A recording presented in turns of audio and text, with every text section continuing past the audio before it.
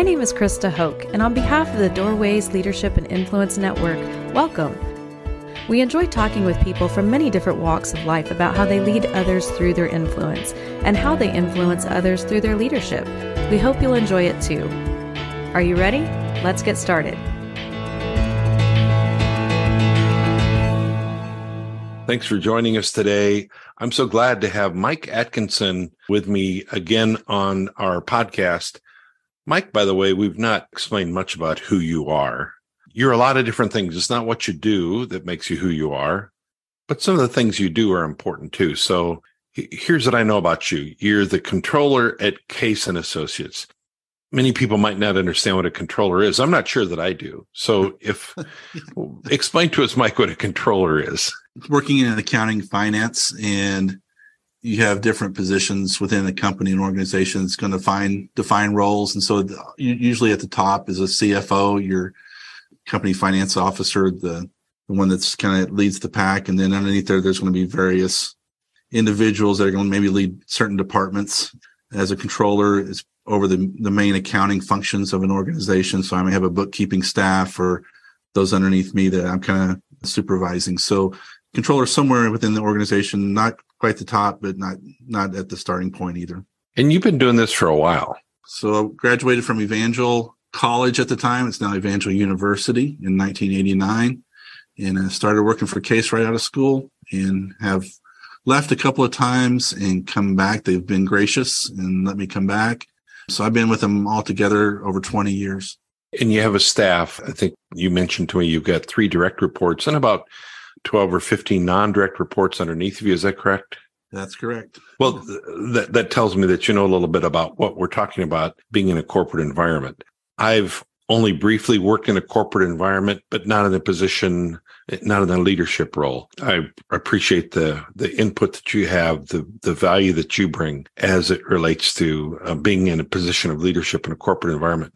Mike, when we last recorded the podcast, we started talking about communication, and there are so many directions that we can go with communication. I wonder today if it's okay for us to go a direction that is one of my favorites to talk about, and that is especially as it relates to people involved in ministries, and they're trying to communicate with partners or with donors or with friends, and what some of the most effective ways of communicating may be. I'm supposing this is not something that necessarily you have a lot of direct experience in, but maybe some. Is that right? Yeah, a little bit maybe. Certainly not my wheelhouse, but obviously being involved in ministry as well through the years and getting credentials and then serving on staff a couple of times at church, interacting with other ministers. I certainly understand the value of being able to communicate your message, what you're wanting to accomplish, your vision, being able to relate to people and for them to understand what you're trying to accomplish. Yeah. I have had an opportunity over the years to, I guess we could say, consult or coach with a number of people who especially wanted to be involved in missions. Invariably, what I have found is that too many of these folks are not really good communicators. They have a sense of call, they have a sense of mission, but they have a very difficult time communicating that. And one of the things I've attempted so hard to do is to help them learn how to communicate. So there are a couple of things I wanted to mention today as we begin this podcast. The first is that communication really needs to be simple. It doesn't have to be complex. I look back to when in 1990, we started the ministry at that time called Open Doors, and now it's known as Doorways. I had really been impacted by a guy who was ministering, and he was using words that I'd never heard before and thought, wow, these are great if I could just learn to do that. And so I attempted to do that and found myself using fancy words in the wrong places. Right. And I thought they meant one thing, but the truth was they meant something different. And I've come to learn over the years that the most important thing I can do is to simplify my message. I don't have to speak with third graders, but my message may be better received if I'm speaking to ninth graders or 10th graders. Right. There's a certain level it's going to reach the majority of the people. And so I kind of have to be cognizant of that. But I want to go back to that for that first point that you were talking about. And one of the first mistakes that most of us, if not all of us, make is that we see someone that's effective or that we perceive as being effective, and we try to model their approach. I think part of simplifying your message is being authentic. It's got to be who you are. And it's hard to simplify if you're trying to model someone else. I think being simple is I think people want to understand in who you are and where you're coming from, and our communication needs to express that. And so being simple and simplifying that, I think, boils down to being authentic. A couple of things I've never held myself out for people to believe I am. Number one, a theologian. I am not a theologian. I love Jesus. I love his word. I like to hear about it and hear what other people are writing about it. My son gave me a Bible for Christmas. He had read that Bible the year before, had highlighted certain spots, and gave that to me and said, "Here, Dad, every time I read this every day in the last year, I would highlight points that I thought were important to me and to you both, and I prayed for you every day." The book is a systematic theology study Bible. I took systematic theology in Bible school. I still don't know what it's about. Part of that is because I was working a lot of hours, and it was like a first hour class, and I slept through most of systematic theology. That could be why I don't know much about it. Yeah. But I still don't understand it. But I can assure you of this. I'm not a theologian. Don't want anybody to think I am. Number one. Number two, I'm not a contractor. I did a lot of work in a house that we live in now. I helped do a lot of the remodeling, a lot of the work. I learned a lot, but I've learned I'm not a contractor. So you're right. I have to be careful to be who I am and not try to emulate someone else and think that that's going to serve me well. Right. It's not. It's not. And like I said, it complicates things. And so I think being authentic and then understanding the material or understanding what you're wanting to communicate is so critical in being simple. Because only then can you really, if you truly understand it, then you can make it simple. If you don't understand it, then things tend to complicate themselves. And I've seen so many people struggle. They don't quite understand it, and they don't try to understand their goal or understand where they're coming from, that it just makes it so difficult to simplify the message. It really is something that's not easily done. To take something that's intricate, or that the smaller you want to condense things, the more difficult it becomes. I think we talked about it maybe the last time in our last podcast about if you've got a condensed limited number of time or limited number of words, how much work it takes to get to that point to make it understandable and simple. And imagine you get a person that doesn't really fully understand what they're talking about. Right. What you're not going to do at the end is have a question and answer time. That's really not going to go very well.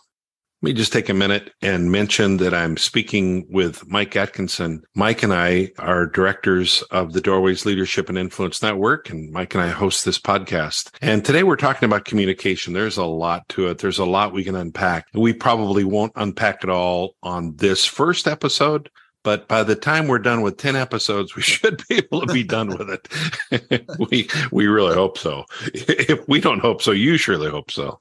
If we can't do it in 10 episodes or whatever, then we're not communicating very well. Communication's more than just me expressing something or someone expressing something. It's also someone understanding. And so effective communication is presenting a message, but also having that message understood. And I think being simple, simplifying it benefits both parties for sure. I've been grateful for the opportunity at the church that we attend.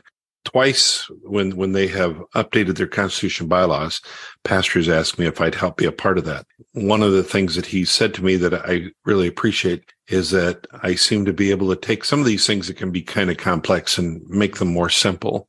And I just get so frustrated when I see documents that are they're just too complex, right? So that you can't understand, and you can read additional things into them. And I can understand the idea of, well, you've got to really nail this down. Unfortunately, the more words you use, the less you nail it down.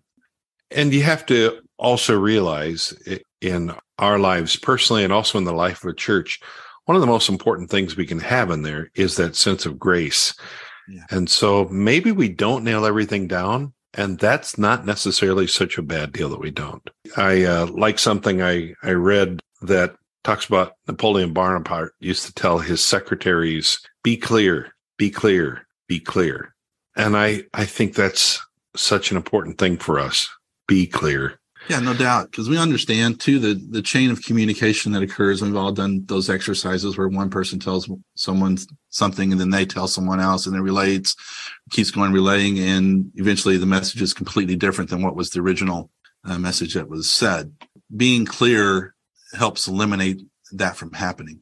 And so if it's clearly understood, it can be clearly relayed, and then it continue down the line. So one of the things that I strive for, anything that I do communicate, whether it be emails or verbal communications or whatever, that there's no way for it to be misconstrued or misunderstood, that I want it to be simple and understandable. And if I can accomplish those things, then I feel much better that my communication is going to be that much more effective. I think for us to understand that, yeah, we want to be clear, but we also want to check and make sure that it was understood, right? We can't make assumptions that, hey, I said it once, so that should be good. That's usually not the case.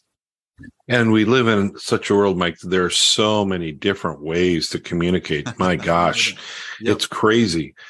I especially appreciate something. My daughter-in-law, who passed away 3 years ago, she and I did a couple of seminars for effective donor communications. She worked in a nonprofit industry here in Tulsa, and we were sharing with a group of missionaries about this. And what I had come to learn and realize how important it is that when we are communicating about a topic, too often when we're trying to tell a story, we want to develop the whole story. So we start with, I was born at a very early age, and we work our way forward. And then we get down to the punchline at the very end, 3 or 4 pages later. Well, in today's world, people are not going to read, for the most part, 4 pages of information about a story, unless it's before they're going to bed at night, they're taking time to read, so they relax. And so I learned how important it is to write perhaps like a sports writer. Right. That they talk about, the guy stepped up to the plate, swings the bat, crack, and it's a home run. And that's the opening paragraph. And then the rest of the story develops from there. So I've talked to many of the missionaries that I've worked with over the last several years about putting their story upside down, that they start with that important thing first that they need people to hear. Because if you're reading this long document, only about 25% of the people actually get down to the point where they're still engaged in reading a document that's 5 or 6 paragraphs long. Right. So we lose our readers. Right. That's not good. Well, I think, we all understand how prevalent email is and how many emails we get on a daily basis. So you're going to need something that jumps out, that grabs attention and gets to the point, because people are going to move on pretty quick to the next order of business. And so you got to keep that in mind, that we don't want this to be impactful and understandable very early where you're going with this, because people don't want to be spending a whole lot of time trying to get to what this is all about. I've found it's served me. I think it served me fairly well. And I don't want anyone to believe that I think I'm the great expert at written communication or newsletters or whatever. I do have 33 years or more of experience with this, but that doesn't make me necessarily an expert. But I have learned that 300 words is about as much as, it may be more, than most people are going to read if given the opportunity. If you can get it to 200 words, with the average reader at about 185 words a minute, if you can help people realize, I just need a minute, here are 200 words, you can get a lot of your people engaged in that. But if you take longer than that, this last week, I sent out a newsletter. It was 18 sentences, and each sentence was 18 words. I don't know why I got stuck on that, but it seemed like something that I might be able to use to get people to have interest in reading it, because they say, I can read 18 sentences.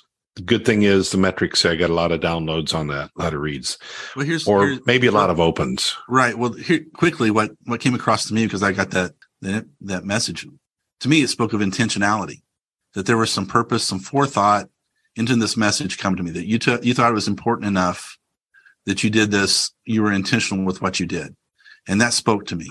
And so I don't know if it spoke to your other recipients or not, but to me, it sent across a message that, hey, Rick spent some time. He was purposeful in what he was doing. And so it's worth my time then to open it up and take a read. So I think, that may be part of it as well. Yeah. And so who knows? I mean, I may just be the odd duck or whatever, but to me, hey, Mike, let's go with it. We're odd ducks. Okay.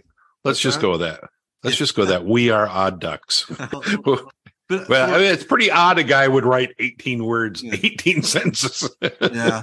But to go back to our network, to our listeners, to those listening to the podcast, again, be simple, be clear. So being concise and being through that being simple and being clear helps with that. Hey friend, that's our show for today. If you enjoyed the content or would like to hear future podcasts, please follow us or subscribe so you can be notified when new podcasts are released. Until next time, this is Ric Shields, and on behalf of the Doorways Leadership and Influence Network, here's my prayer for you. May you have rest when you need it, strength when you want it, and joy when you least expect it. Until next time, may the Lord bless you as you follow after Him. Thanks for listening.